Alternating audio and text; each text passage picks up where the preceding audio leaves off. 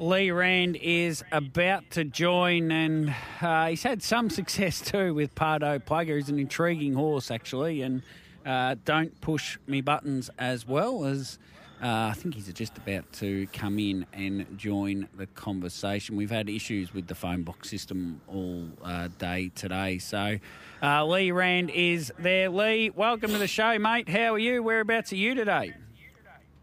Oh, I'm at home. Just finished feeding the horses. Tell us what got you into harness racing. You started off a long, long time ago, mate, so you must have just been literally a hobbyist trainer for many, many years. My father started training horses many years ago. And I just sort of, when I came back to Tasmania, we left Tasmania when I was a young fellow, and I grew up in Albury, Wodonga. Oh, yeah? And when I came home, he was semi-retired training a few horses, and I ended up going up the beach with him again. And sort of carried on the sport and had a break for a while and then came back into it lately. So what's that, late 80s when you went back to Tasmania? We left in 69, and I think I came home. I work it out by, I bought a new Monaro in 76. Yeah. And then I went to Queensland. We had a motel there. I came back and working on a living hand on a construction site for a couple of years. And when I came home to Tassie, I had one child. She was about 3 years old, so she was about 45 now. So that's a fair while ago. Yeah, 40, so it's early 80s. Well, I was tracking along there, running numbers in my head. And yeah. A little bit of success along the journey, and we'll get the Pardo Plugger, but you had a couple of nice little horses along the way? Oh, yeah. We got a 6-year-old maiden mare called Susie Wes, and we won 2 races with her, and then I got her half-brother, Scott Schmood, and I think he had 13 starts. He was in the money 9 times. And then I did a lot of work with breaking horses in and getting horses that had issues going, because I was based at the Edinburgh track. Yeah. And then I had a family, 7 children all together, and I had to have a break. And then as I've got a bit older and more, the kids have left home, I decided to, we bought a property and I built a couple of houses and we had a track on it already. It was a part of a thoroughbred property, and I came back into it. Very good. So Jamie Cockshut's here, and I'll let him join in the conversation. He's champion of the bit to ask a few questions. Okay. How you going there, Leigh? Good, thanks. No, that's good, mate. Yeah, we'll touch on Pardo Plugger, and I know he means a fair bit to the, to the connections. He won I think it was the Raider Stakes at Devonport going back probably a couple of years ago now, mate. And one of your close mates was involved, but I think he sadly passed away since then. Yeah, he has.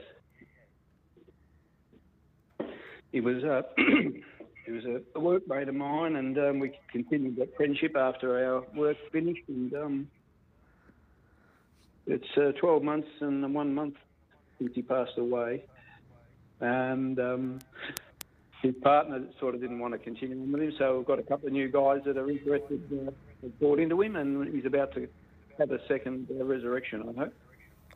Yeah, well, no, it'd be nothing better to see him come back on Sunday night and run a big race. He's drawn well. He's got gate speed, as we all know, and he's a tough horse, and obviously he's pretty close to the mark, mate, to run a big race first up. I hope so. We've put a very good horseman on him, a very good driver, and a very good trainer, and he knows the horses. So, I've got the wrong horse, actually. We put a young guy on him that we think's got a lot of potential. I'm thinking of Don't Push My Buttons.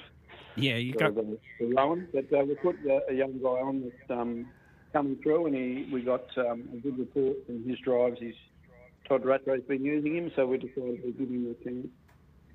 Has he? The horse races himself. He doesn't need much. You just got to keep him out of trouble.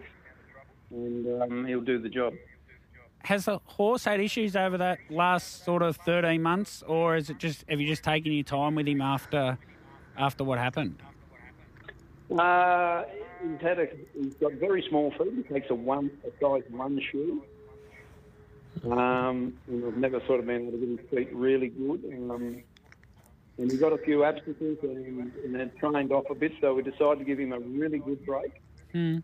And I took my time bringing him back, and then with his first start, he got poleaxed and hurt his bad leg, and so I was very conservative with it.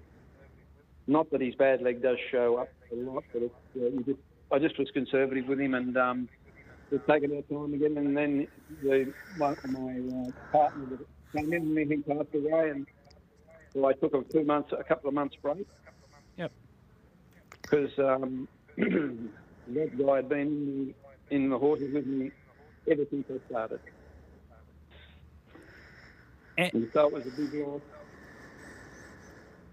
Have you got hopes for him to even come to Melbourne or something like that? Because he won, he's not a level that he could come to Melbourne and have a campaign. And if he gets back to his absolute best.